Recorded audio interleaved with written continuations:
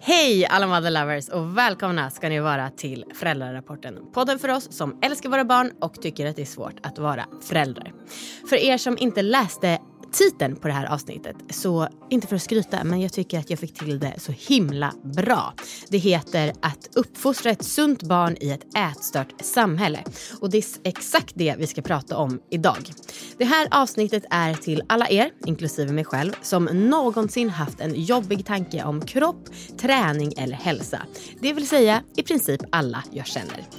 Det här är också till alla er som undrar hur ni ska göra för att undvika att överföra era kroppskomplex på barnen.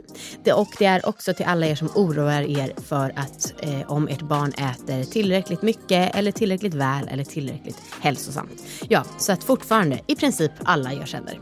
Jag tycker verkligen att jag hoppas att ni sprider det här avsnittet för det är så himla viktigt. Och jag har med mig Yvonne Lin. Hon är en multitalang av rang, men framförallt så forskar hon på ätstörningen ortorexi. Och hon menar att vi lever i ett ortorektiskt samhälle. Ni måste också lyssna på när hon var med i Ångestpodden. Det är ett avsnitt som jag refererar till 1 miljon gånger under det här avsnittet. Och det var typ ett uppvaknande för mig på riktigt. Jag hoppas att det här landar i er som en varm kram. Det gjorde det typ hos mig. Jag är verkligen så trött på den här hälsohetsen. Alltså, tolka mig rätt. Jag kommer fortfarande träna och jag tänker på vad jag äter. Men att normala människor går runt och käkar proteinpulver och proteinbars. Och att folk typ tror att livet är över om de äter vitt bröd till frukost flera gånger i veckan. Det tycker jag är riktigt sorgligt. Snart kommer den här underbara inspelningen med Yvonne. Men först lite veckan som gått. Det är tisdag och nästa veckas gäst definierar ett trauma som någonting som har hänt too soon, too much, too fast. Och ärligt talat, lite så som jag känner kring vab. Det har varit så mycket att jag kan knappt koncentrera mig på jobbet. Jo, det kan jag. För jag är bara rädd att förskolan ska ringa hela tiden. Men det är helt sjukt alltså. Vad lätt det är att försöka jobba jättemycket. Ni som följer mig på Instagram såg att vi fick ett verklighetsuppvaknande när vi insåg hur mycket våra kostnader kommer stiga när räntan går upp. Och samtidigt vabba hela tiden. Alltså hur fan ska man kunna jobba och kämpa och bygga upp ett nytt företag om man bara får jobba 1,5 dag i veckan? Det är lite svårt, va? Sen är vi jättelyckligt lottade med att få hjälp. Men ändå. Mami, mamacita. Alla mina blickar, de är dina. Klubben den är hem, men du är iskall. Säg stopp. Hej Yvonne Lin, du är en kvinna som har många strängar på din lyra. Nästan lite för svårt för mig att dra själv i introt. Men om man säger så här, du är gammal världsmästare i en typ av kampsport. Ja. Du är psykoterapeut, du är forskare inom ortorexi. Du har vunnit VM i den här kampsporten som heter sunda. Du är pionjär i Sverige inom aerobics. Och nu håller du på mycket på YLAB och botar folk som har drabbats av ortorexi, visst? Ja, gud. Förstår ni hur gammal jag är? Ja, hur gammal är du? 67? Vad var det? 66. 66, ja. Ortorexi då? Jag tror att de flesta har hört talas om det, men vad är det? Ortorexi per definition så är det att man är fixerad vid nyttiga livsmedel, eller det man anser vara nyttigt, och i kombination med tvångsmässig träning. Och om man ska ta lite om själva processen. Hur man drabbas med det? Ja, alltså lite grann så här hur det utvecklas. Vi har ju ett ortorektiskt samhälle skulle jag vilja påstå idag. Och där vi har väldigt mycket påståenden om vad vi inte ska äta. Och också vikten av fysisk aktivitet och träning. Och det låter ju bra. Men i ett hälsoperspektiv då så kan det se ut så här. Att exempelvis jag ska leva lite hälsosammare. Och då tar jag bort socker. Och sen tar jag bort kakor. Och sen tar jag bort bakelser. Och sen tar jag bort allt som är vitt ris, vitt pasta. Jag tar sötpotatis istället för den vanliga potatisen. För det äter de i Okinawa och där lever de ju jättelänge. Och det här uteslutandet att man tar bort mer och mer. Det kan bli ett par 100 saker som försvinner. Ja, Och samtidigt då så är träningen, och med träning menar jag inte nu bara promenader, det är fysisk aktivitet. Men fysisk träning, det handlar ju om att det är organiserat, det har ett syfte egentligen att förbättra någonting. Men i det här fallet när det gäller ortorexi och ortorexi atletica som vi säger då tränar man Kanske från 2 gånger i veckan. Och sen blir det 3 gånger, 4 gånger, 5 gånger, 6 gånger. Sen blir det varje dag. Och sen så kan det bli flera gånger om dagen. Om man tränar hårdare och längre och oftare. Och när man inte längre kan hoppa över ett träningspass utan att få ångest och må dåligt. Eller när man inte längre kan äta det man tycker är onyttigt. Vad som helst, en pizza säger vi. Då har det blivit ett problem. Annars är det inget problem att träna mycket och liksom försöka äta hälsosamt. Nej. Och anledningen till att jag vill ha med dig, för det här är ju en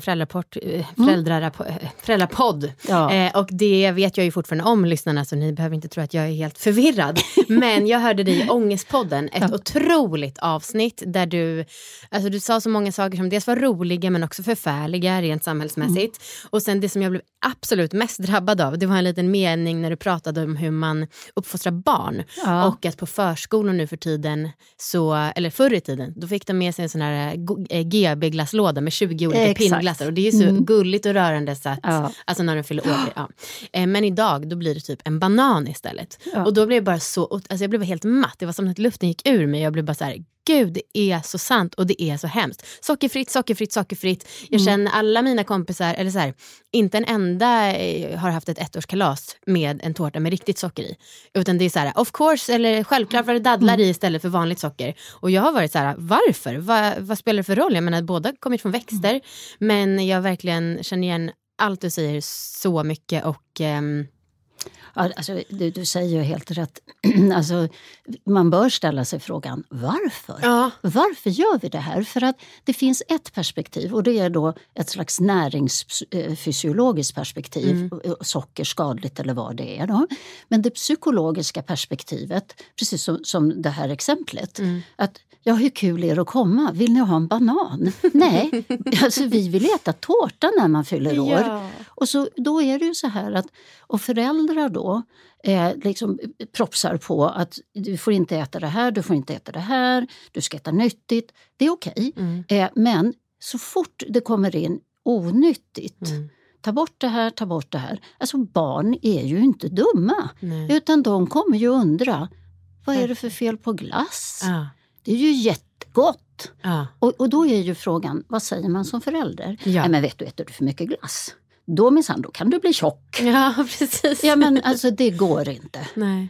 Så att det här jag tycker det är viktigt och det är också därför jag sitter här. För att föräldrar har ju en jätteviktig uppgift och jag känner inga föräldrar som inte vill sina barns bästa.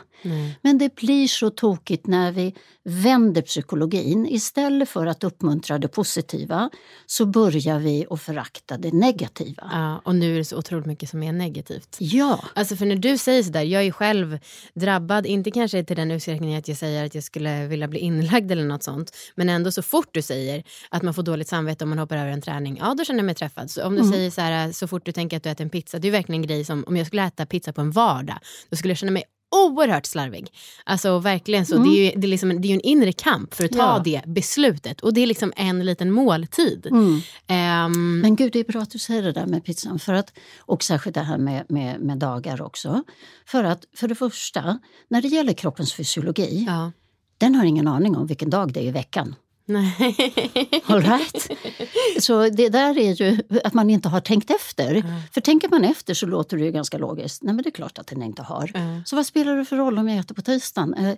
Men om jag nu har den här unna-dagen på lördag, ja då har jag ju 6 dagar med förbud och då kommer förbudet in. Då får jag skuld om jag äter det här. Sen finns det en sak, om man tänker så här på den här exempelvis. Om vi tar tonfisksallad exempelvis, för jag tror att de flesta tycker att tonfisksallad är ganska nyttigt och bra. Ja. Och det är ju bara lite tonfisk och det är lite sallad runt omkring och det är ägg brukar det ju vara, lite oliver och sen brukar man ju få bröd. Numera får man ju ingen smör till brödet. Så. Men om jag nu tar den här tonfisken, jag tar den liksom framför någon och så jag plattar ut brödet, vänder tonfisksalladen upp och ner och plattar till det. In med den i ugnen. Så blir det ut kommer en pizza.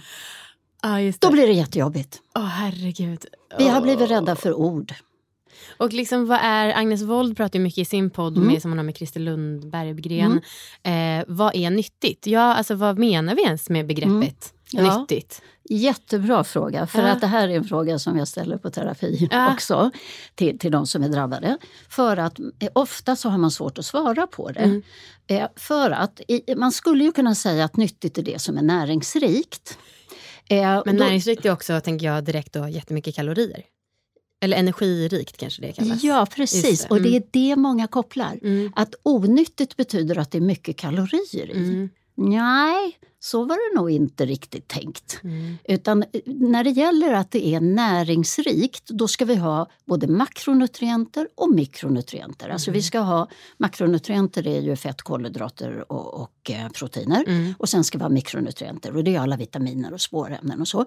Då kan vi säga att en allsidig kost, vilket Livsmedelsverket säger, allsidig kost, variation, det säger man är nyttigt, ett bra liksom kostupplägg.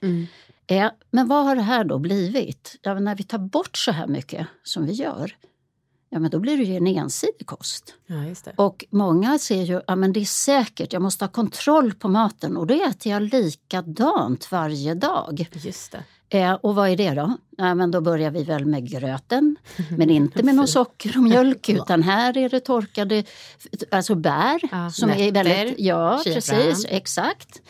Och sen så kommer liksom salladen eventuellt till lunch. Skolbarnen brukar hoppa över det. Men äter jag det så blir det ju väldigt mycket grönkål, salladsblad.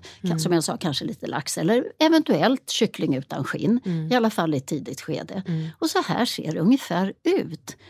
Sen så går vi under hälsotecken då, att rubriken heter hälsa. Jag vill äta hälsosamt. Och så tror man att vissa livsmedel då är det som avgör. Inte sammansättningen i det stora hela. Utan man tänker kalorier, man tänker energitätt. Och där gör man jättemånga tankevurper när det gäller energitätta. Och samtidigt som man säger att jag ska äta hälsosamt, så säger man, jag kan inte äta färdigpackat. Nej, men det går inte, det är för mycket tillsatser och e-ämnen. Nej, men jag vet inte ens vad man menar med tillsatser, men jag köper också där rakt av. Ja, men när det gäller processad mat så delar man upp det i processat och så har man ultraprocessat. Och det ska man väl kanske försöka undvika och inte äta för mycket. Ja, vad är ultraprocessat? Låt mig ta ett exempel. Proteinbars. Okej, det är så populärt. Ja, och det växer inte på träd. Och varför bör man inte äta ultraprocessad mat då? Nej, men alltså man säger ju det att det är klart att det är bättre att äta överlag, skulle jag vilja säga, färska råvaror och ingredienser och så. Så kan man ju ha många perspektiv på det. Personligen så tycker jag att variation är viktigare. Variation är viktigare. Så att, jag menar ikväll så går jag med min man för att han är judotränare och jag brukar alltid träna liksom då när han tränar. Och så tränar vi och då slutar vi ganska sent och tisdagar då åker vi till Philippine Burger. Vad gott. Och sen så köper vi det. Men det alltså, då kan man få sådana här kommentarer. Ja, men man kan väl inte äta hamburgare hela tiden? Nej. Men hela tiden finns det någon som äter det 7 dagar i veckan. Varje dag, 30 dagar i månaden. Det var ju den där Super Size Me-dokumentären ju då. Som... Jättekorkad. För att prova och se, ät grönkål och en laxbit 30 dagar i veckan och se vad som händer. I samarbete med Stackis. Stackis är ett företag som är grundat av en mamma som såg sin förstfödda kralla runt på golvet på någon typ av babygympa. Och så blev hon så irriterad för hon såg hur alla barnens strumpor åkte av. Och då gjorde hon ett företag av det här. Hon var ung när hon fick sitt första barn, bara 22 år gammal. Och sen så har hon då under tiden som hon har skaffat sig ett till barn och nu väntar hon sitt tredje, så har hon drivit upp Stackis som företag och verkligen gjort det till en grej. Ni kanske har sett bilder på Hedda från Mexiko när hon går runt och ser ut som en gullig liten shejk. Det är alltså i den här beigea huvudräkten med tillhörande mössa. Och alltså Victor, det är nog Victors favoritplagg ihåg genom tiderna för att han tycker att hon har varit så gullig i den lilla dräkten när hon ser ut att vara arvtagerska till en oljemiljardär. Och den dräkten och mössan är alltså från Stackis och så fin. Men det som framför allt är Stackis grej som man förstår av namnet om man tänker efter, det är deras strumpor som sitter kvar på små barnfötter. Strumporna har en speciell teknik. De har silikon på insidan av strumporna också. Alltså inte bara där halkskyddssilikon. Vilket då gör att de sitter där de ska. Även om man har en liten knodd som hasar sig fram och runt och upp och ner och överallt. Precis så där som andra strumpor för barn inte gör. Jag har precis köpt en uppsättning Stackis till Hedda och det är jag glad för. Men vad jag är ännu mer glad för, det är att jag också har köpt en uppsättning till en kompis som precis har fått ett barn. Nyfödda spädbarn är ju som sagt de absolut värsta att försöka ha på strumpor eftersom att de åker av hela tiden. Och jag tycker att det här är en utmärkt present för att nu ska inte jag klanka ner på alla ni som köper presenter, men det är väldigt gjort att köpa kläder, så här matchande gulliga sätt. Det kommer liksom föräldrarna få av andra ändå. Men just strumpor som sitter på, det är någonting som verkligen kommer användas och en nödvändig grej som föräldrarna kommer uppskatta. Kanske någon tänker nu att ja, men nu blir det sommar, nu har man inte strumpor. Jo, nyfödda barn rekommenderas ju att ha strumpor för UV-skydd hela tiden. Eller så köper ni då, apropå UV, någon av deras UV-dräkter. Stackis stavas S-T-U-C-K-I-E-S. Och ni hittar de här gulliga och bra strumporna och andra grejer på stackis.se. Om ni anger kod Amanda25 så får ni 25% rabatt på allt till och med 14 juni. Och det här gäller alltså redan nedsatta artiklar också. Tusen tack snälla Stackis! Jag vet ju att så många av mina lyssnare och även jag själv är uppvuxna med framförallt mammor som har stått på vågen och liksom mätt. Alltså det var på 80-talet var det väl flygvärdinne-dieten som var kaffe och grapefruit. Alltså bantning var mycket mer öppet och jag skulle säga att folk bantar väl, eller min absoluta gissning är att folk bantar lika mycket nu bara att det är andra former. Ja. Men hur ska man då göra när man pratar med barn? Och jag har ju ett barn som nästan är 2 år. Hon är väldigt liten. Men det är klart att, eller jag vet att en bekant så här, har yttrat så oroligt. Jag är så stressad över att få i honom tillräckligt nyttig mat. Och jag känner själv att vår resa till Mexiko gjorde verkligen under för mitt välmående, men det är väldigt lätt att snabbt drabbas av den här hetsen och ja, men som sagt, jag var verkligen så här, men vi hade en bulle liksom på lördagar och jag säger till henne lyxfika och hon skiner ju upp så mycket, det är så mysigt så att liksom, det är helt otroligt, men så blir det såklart lite fundersam när mina andra kompisar då, men barntårta med bara banan och liksom sockerfri sylt och sånt. Ja, jag kommer ihåg en familj som hade broccolitårta. Och det var en 18-åring faktiskt som fyllde år. Och jag tycker det är jättesorgligt. Nej, men det är ju helt sjukt. Ja, det är sjukt. Det är riktigt sjukt. Så vad är mitt råd då? Det är på svaret på frågan. Hur ska man prata? Ja, för jag menar det är ju oundvikligt. Och liksom, även om jag försöker... Jag blev själv förvånad över att Hedda redan säger till mig fint. För det var typ, jag hade så här, nagellack och det tycker hon är jättefint. Nagellack, fint. Att hon redan har lärt sig vad som är fint. På något sätt. Oh, you bet. Alltså vi har... Jag tänker på en 3-åring som, han hade inte ens fyllt 3 år och mamman hade gått på behandling då på ortorexiv behandling och var frisk och den här kommentaren var under en Lucia. De bakade lussekatter och sen tog de fram dem ifrån ugnen och liksom, så tog de fram saft och så var det lussekatter och då så säger han, då tittar han på sin mamma och så säger han, mamma, ska du äta det här? Och samma pojke säger liksom vid senare tillfälle, mamma, ska du åka hiss? Och vet du vad som slog mig nu? Nej. Alltså där tidigare kunskapscentrum för ätstörningar låg, det ligger ganska nära Nya Karolinska. Okay. När jag var där så blev jag helt förvånad, för när jag kommer in i byggnaden och liksom står och väntar på hissen så ser jag stora plakat vid sidan. Den här byggnaden är kaloriklassad. What? Du bränner 7 kilokalorier om du tar trappan. Nej. Jo, det måste ju vara olagligt. Nej, det är det ju inte. Nej, det finns överallt. På Karolinska? Ja. Eller på ätstörnings... Ja. Men vadå? För där vill man motverka att folk får ätstörning. Det är ju det sjukaste. Ja.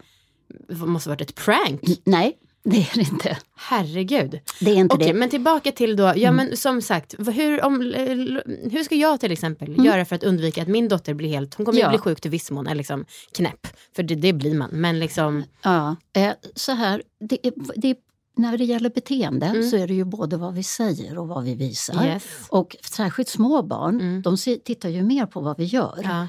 Eftersom de inte har den här verbala förmågan riktigt ännu.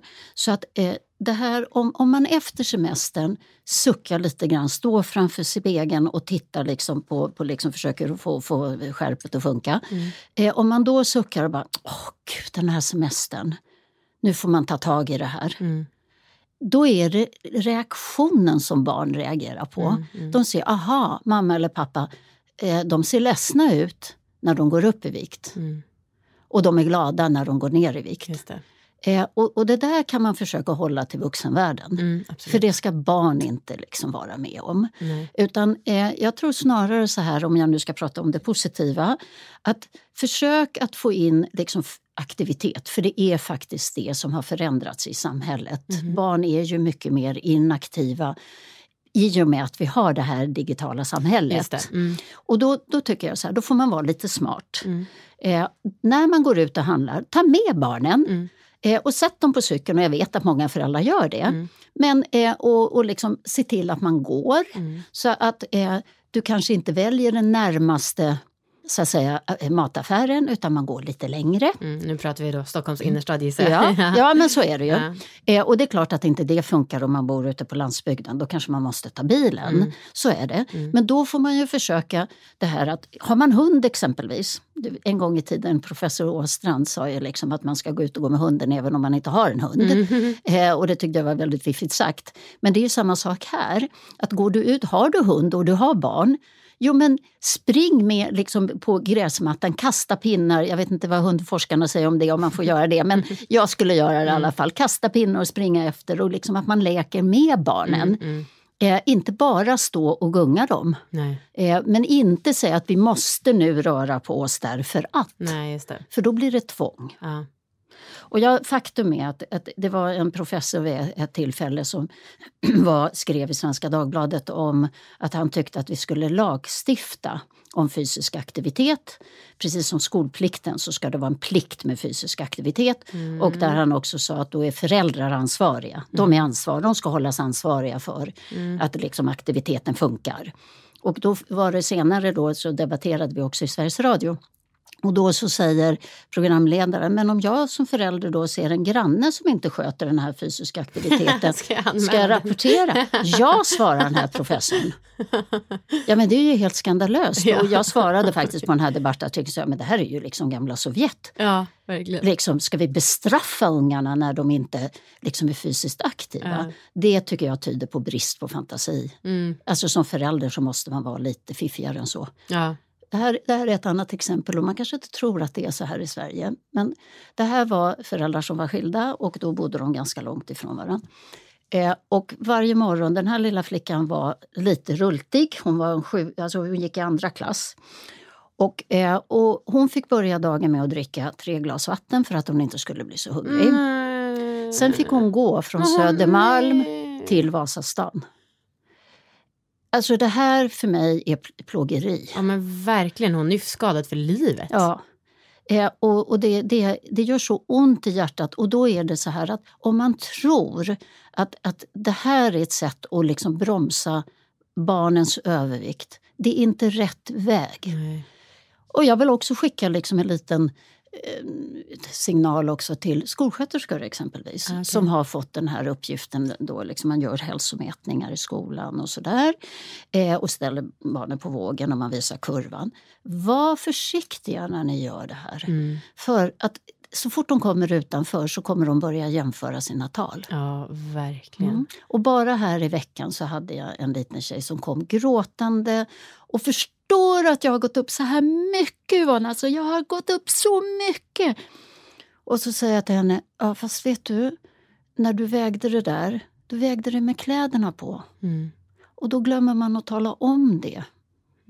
Att för det väger också. Och de är så fixerade vid kroppsvikten idag. Alltså det är svårt för sjuksköterskorna idag att kunna hantera det här utan att det ger skuldkänslor. Jaha, väger du mer än mig? Eller jag vet vad jag kommer att tänka på nu. Jag kommer fortfarande ihåg när jag gick i 4 och liksom skröt om att jag bara vägde 26 kilo. Alltså det kommer jag ihåg så glasklart att jag tyckte att det var en bra grej.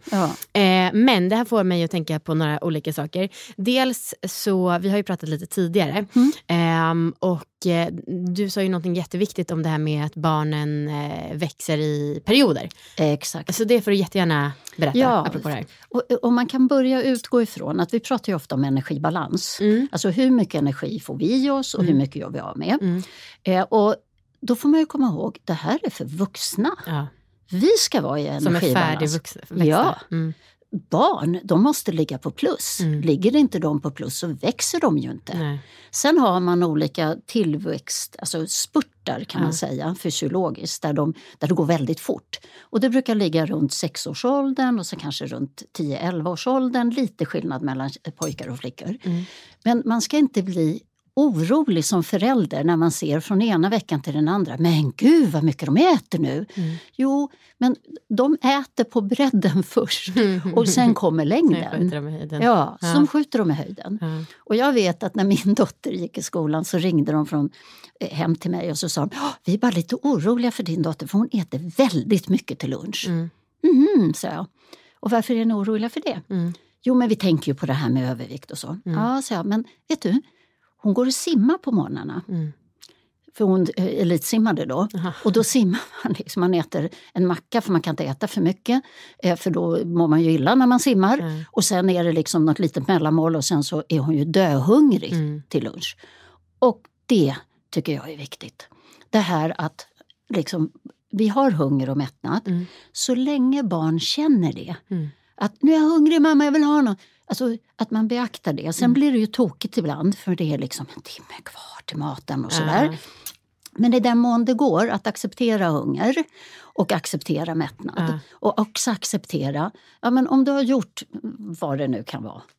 Någon fisk som är väldigt mycket fiskig.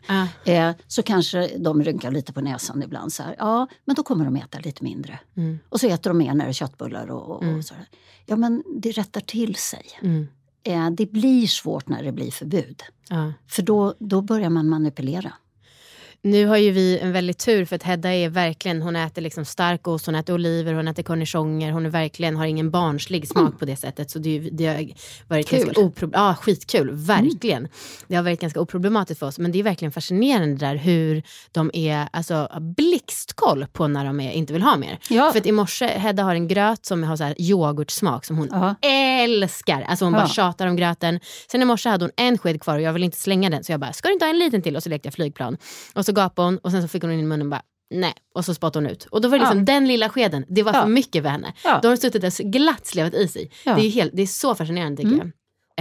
Men det här med barns övervikt och så, för jag tänker mig ändå, ja men dels finns ju de här föräldrarna som absolut inte vill prata om vikt för att man själv är uppvuxen på ett sånt sätt och känner att det har stört en. Och jag fattar att man absolut inte ska göra sådär som man gjorde med 7-åringen som tvingas dricka massa vatten och gå till skolan. Men det här pratar vi också lite om innan. Jag kan ändå tänka mig att det finns ju de som kanske inte myser riktigt åt tanken av att deras barn blir överviktiga och stillasittande. Nej, det är ett jätteproblem. Vi har ett jätteproblem, men det är också så här att i det här överviktsproblematiken och diskussionerna så måste vi fundera på, är det här liksom ett överviktsproblem som handlar om okynnesätande eller är det starten till ett ätstört beteende? För att ätstörda beteenden kommer ofta som en konsekvens utav också förbud. Och där är det ganska dåligt utrett, även när det gäller vuxna. Att vi har problem med kraftigt överviktiga och fetma. Men hur många av dem exempelvis hetsäter? För då krävs det en helt annan behandling än att bara göra en gastric bypass, alltså operation eller liknande. Tar du bort fettet så tar du inte bort problemet om problemet har en psykologisk karaktär. Nej, sannoliken. Och det är för barn också. Ja, men så till barn, dina främsta tips som jag tolkar det är men det ser till att rörelsen blir lustfylld. Och det är ju inget nytt, men det kan ju alltid vara bra med en påminnelse. Och jag tycker att det är väldigt skitkul att hålla på. Hedda är så glad för hon nästan lärt sig springa. Och då så bara, ska du springa? Och så är hon världens långsammaste. Och det är så gulligt. Ja. Men sen också att inga förbud vill du också. Nej, och alltså, lita på barnets precis. inbyggda kompass. Ja, exakt. Jag kan tänka mig, för när jag pratade med min kille om det här med att man inte får glass längre på förskolan när man fyller år. Då sa han, men det är inte många som tänker att det har att göra med tänderna. Hål i tänderna. Vad är din kommentar till det? Jo, men alltså definitivt så tycker ju tandläkare och så. Och visst skulle man vilja ha liksom en tandborste. Liksom på, alltså i skolan och på dagis och så skulle vi bespara ganska många hål i tänderna. Så att jag håller ju med om det. Och det är ju faktiskt så att när man pratar, om man säger till ett barn att det gäller hål i tänderna, det är ju inte lika laddat. Nej. Inte inte innan de har fått hål i tänderna. Nej, just det. Då är det något annat. Och jag tänker att det kanske inte blir ett hål i tänderna av att det där sker 10 gånger per år när barnen på förskolegruppen fyller år. Nej, sen är det en annan sak. Om man då äter frukt istället. Ja, men det innehåller ju sockerarter. Ja, men verkligen. Det är ju fruktos och what's the big deal? Ja, verkligen. Apropå det här med liksom hetsätning och vad heter den där operationen som du sa? Gastric bypass eller binding. I Ångestpodden så pratar ni om att det finns ju en lägre gräns för hur mycket man bör röra sig och liksom så på Livsmedelsverket eller vad det är, Folkhälsomyndigheten. Du pratar också lite om att bristen på övre gräns, vilket jag tyckte var väldigt intressant. Ja, det är alltså Socialstyrelsens rekommendationer att man med aktivitet 150 minuter i veckan och sådär. Det där kan man ju som förälder också googla på om man vill. Men om man då tänker så här att det är 150 minuter i veckan, då kan man tycka, men det tar vi väl med en klackspark. Men om du skulle, för det ska ju vara då med moderat intensitet också. Så att om jag skulle splitta upp det här då, så säger vi att jag ska ha 30 minuter då moderat intensitet liksom. Då, om jag är normalvikt, då blir det någon slags joggning kan vi säga då. Och då har jag det 5 dagar i veckan, 30 minuter. Sen ska jag lägga till 2 träningspass i styrka. Och är jag äldre så ska jag också lägga till balansträning. Och så tänker jag då så här, så har vi då som är en familj, småbarnsfamilj, där jag ska jobba 8 timmar plus kanske resväg ett par timmar. Och det blir ju 9 timmar om jag har en lunchrast. Så då är vi uppe liksom i 11 timmar. Och sen så ska jag liksom handla och så ska jag städa och så ska jag tvätta och jag ska hämta barnen på dagis. Alltså det finns ingen tid kvar. Jag räknade ut det där, man har 1 timme till övers då. Om jag ska också få in min personliga träning i det här. Och då får man väl hoppas att jag har ett eget gym då, för att om det blir restid till och från liksom träningen så är det faktiskt svårt att hinna med som unga föräldrar med barn. Sen har man kanske 3 barn som ska skjutsas till fotbollen och det till dansen och allt vad det är man ska gå på. Och där kan jag känna så här, lägg inte sten på börda. Att man liksom då ska man gå omkring med skuld för att man inte hinner. Ja, det är ju så många som har så dåligt samvete hela tiden. Och det ska man inte ha. Utan det är där man får försöka vara lite fiffig då och se till att jag får min tid. Liksom, och då får man ju som förälder, då får man ju byta. Och jag tycker så här. Byta vad? Alltså man byter, så att nu är det du som hämtar och så man gör, man planerar ju ofta det. Men om man då säger så att om jag har 1 timme i veckan som är min egen tid, då har jag 1 timmes träningstid. Vet du, jag behöver bara kunna lite mer om träning för jag kommer få effekt på den timmen. Många tror att mer träning är alltid bättre. Jaha, nej, du menar så. Smart träning. Smart träning, okej. Och om det nu, sen så kan jag tänka att det kanske inte alla som, om man har 1 timme egen tid, kanske inte jättemånga som är sugna på att lägga den på träning. Nej. Då. Och då, om vi då pratar hälsa, och jag gillar ju det, både det fysiologiska och det psykologiska. Om det är stimulerande för mig, att då vill jag gå till biblioteket och leta efter böcker, sitta och läsa, det är lugnt och skönt där, eller vad jag nu vill göra. Eller jag vill lägga tiden på att vi skaffar barnvakt och vi går och lyssnar på en bra konsert, vad jag nu tycker om. Eller träffa en kompis och gå och fika. Ja, gissa hur fika är ett laddat uttryck idag. Ja, men... Alltså, nu går jag igång på det. Svensk fika, det är ett kulturarv. Ja, verkligen. Det är bara att titta på liksom vad turisterna köper. Det är brickor där det står fika, det är muggar där det står fika. Det är liksom fika överallt.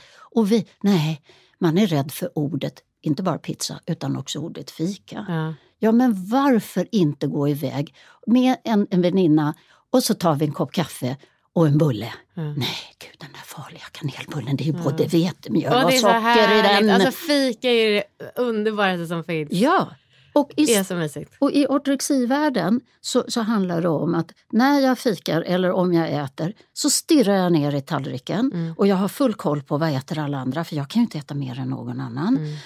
Och så sitter jag och har skuld. Efter det här liksom middagen eller fika så kommer jag inte ens ihåg vad vi har pratat om. Nej. För att jag har haft ångest under tiden.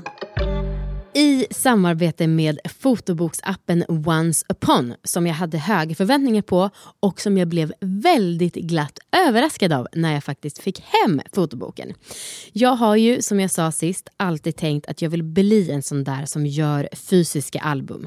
Men det är svårt, man är så himla trög, och jag tänker i alla fall, ja, jag gör det sen. Och jag gissar att det kan bli så här även för er. Once Upon är lösningen på alla våra problem i den här frågan. Appen är otroligt användarvänlig. Jag tror på riktigt att en 3-åring skulle kunna använda den. Man bara drar foton dit man vill ha dem och sen så kan man skriva bildtexter på om man vill. Det är sjukt enkelt. Och någon som beter sig som en 3-åring, det är Viktor. Han skulle aldrig få tummen ur och göra någonting sånt här om det inte var så användarvänligt. Och han fick precis den underbara idén att han ska göra ett litet Hedda-lexikon. Alla roliga ord som hon har nu ska han ta bilder på henne som hon då poserar med, och sen så ska han skriva bildtexter med översättningar till vad det betyder på Hedda-språket. Jättegulligt och jättekul. Och vi har ju redan fått hem vår första Once Upon-bok, och det var en jättehärlig överraskning att få boken. Det var jättebra kvalitet och bilderna blev jättebra. Men det som var det allra bästa med att få hem den här boken, det är att det är Heddas nya favoritbok. Hon kallar den mamma-pappa-boken och hon vill alltid titta i den. Här en veckan så hade vi barnvakt och då blev hon lite ledsen när jag och Victor gick hemifrån. Men så fort hennes morfar sa, ska vi kolla i den här boken? Så bara sprang hon dit och bara, mamma, pappa! Och glömde typ bort att vi fanns även utanför boken, så att säga. Amanda 25, det här är en kod som är giltig 10 maj till 17 maj, alltså om en vecka. Den ger 25% rabatt och jag hoppas verkligen att ni tar tillfället i akt. Kom ihåg att det här är en perfekt present till nära och kära också. Tusen tack, Once Upon. En annan sak som du sa i Ångestpodden som jag tyckte var så otroligt fin, ja, men det är det här hur vi ser på tjocka människor som går med en pizza. Ja. Eller med läsk. Eller så. Alltså så här. Nu blir det lite sociologi i det här. Men det fanns ju en forskare som heter Foucault som många känner till inom liksom socialforskning och så. Men han skrev om 1600-talet så skrev han om hur man behandlade dårar, kallade man ju de som hade psykiska problem på den tiden. Och de låste man in för de var ju ansvariga för att de var så dumma i huvudet. Så man låste in dem och så skulle man omprogrammera dem helt enkelt. När jag läste det här en gång i tiden så började jag fundera på, men vad är det egentligen vi gör då? Foucault pratade mycket om biomakt, liksom, att det styrs uppifrån och går ner. Och då, hur ser det ut då med hälsa och övervikt? Ja, men vad gör vi då? Vi tycker ju att de här är överviktiga. Nej, men de är ju bara lata. De äter chips och godis och sen så rör de inte på sig. Och de ansvarar då för sin egen övervikt. Men vet vi verkligen det? Vet vi att det är så här att den här liksom personen som är där som är överviktig kanske har fel på sin sköldkörtel, alltså hormonproduktionen som gör att ämnesomsättningen går ner. Ja, men det kommer ju påverka övervikt. Eller är det kanske så att den här kvinnan eller mannen kanske just har förlorat ett barn och tröstäter? Vad vet vi egentligen om bakgrunden? Det är så otroligt lätt att stigmatisera.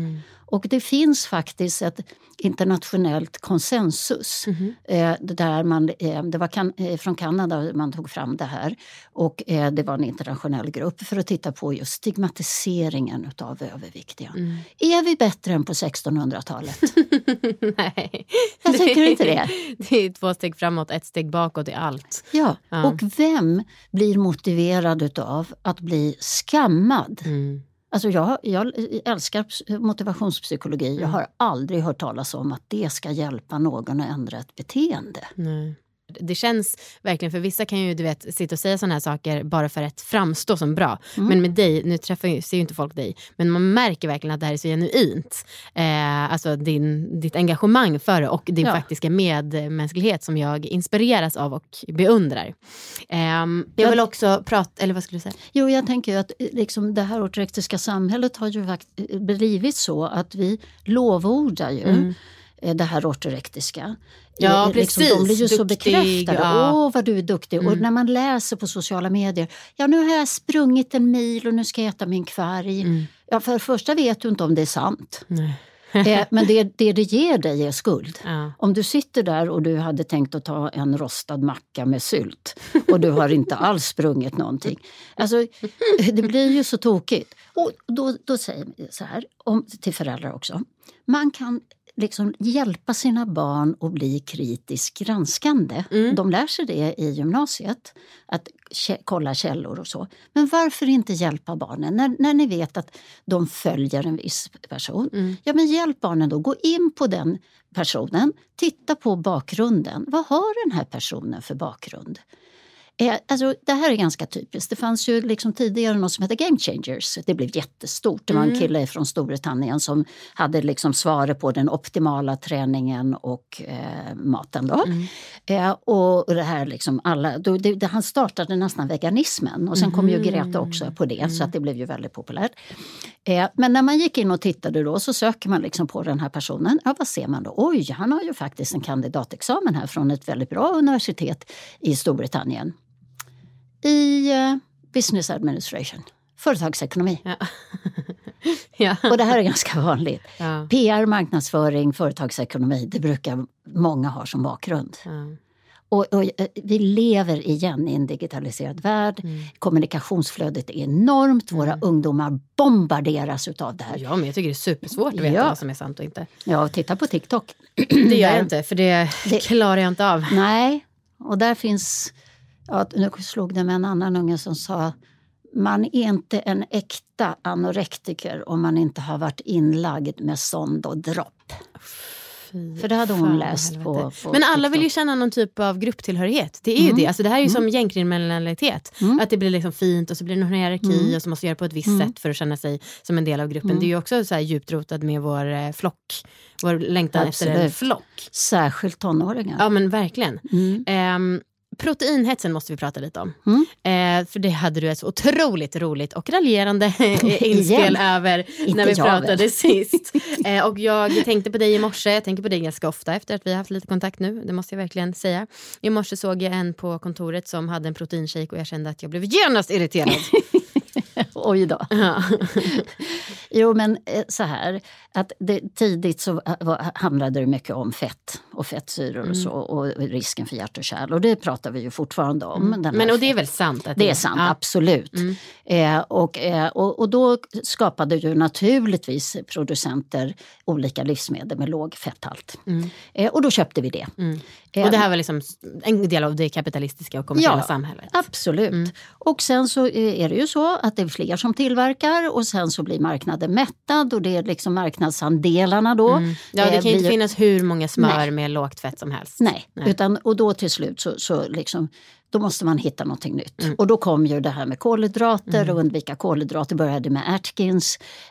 Som GI. Ja, och GI. GI var ju egentligen för diabetiker men det har ju folk glömt bort. Och sen kom ju LCHF och så vidare. Och sen kom ju då socker. Och så här har det varit tidigare. Även på 60-70-talet i USA så hade man ju liknande. Okay. Och då helt plötsligt, från att ha kalaspuffar och frostis på frukostavdelningen så har vi nu liksom 30 olika typer av granola och då stod det liksom inte tillsatt socker och så. Och så köpte vi det som galningar och konkurrensen ökade. Jaha, men vad gör vi då när vi har haft antifett och antikolhydrater? Och i ortorexivärlden så byter man inte.